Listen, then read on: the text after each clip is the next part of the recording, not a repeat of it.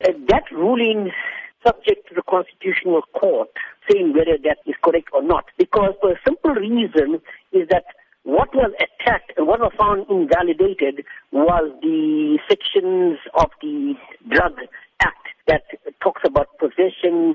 However, I do not believe that judgment will hold water in the Constitutional Court, because you must remember that invalidation has been suspended for 24 months, giving even enough time within which to remedy that so-called defect that Davis had found. Now, there are many misconceptions as to what this all means, because if you do take a view at comments coming through on social media, they do indicate that the public are not really sure what they can and cannot do. Can you explain the intricacies of it all? I'm going to say this very clearly, and listeners take notice of this. No, you will not be able to possess Dagga or cannabis or possess it for personal use. You won't be able to grow it in your backyard or in your front yard, wherever it is, without any legal implications.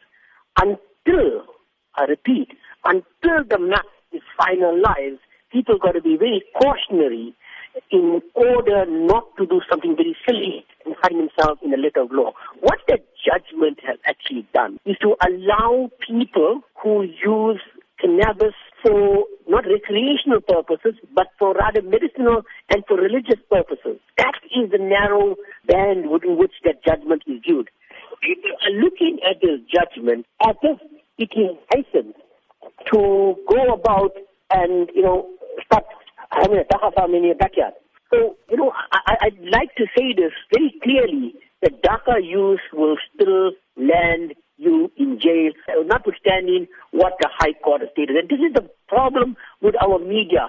They do not know how to read judgments, and it is very clear from what I read, the 66 pages of the judgment. All it said was that particular section was invalid.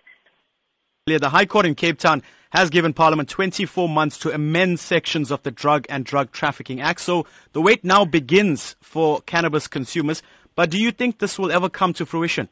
This is something very serious. Remember, South Africa is a signatory to the International Convention Against Drugs and Drug Trafficking. This judgment, if it passes through, can lead to abuse. You can get people individually marketing Dagga for their own commercial purpose, because that is a loophole. There are a lot of loopholes in the judgment, which I would warn people against not to suddenly open up a Dagga farm in your backyard.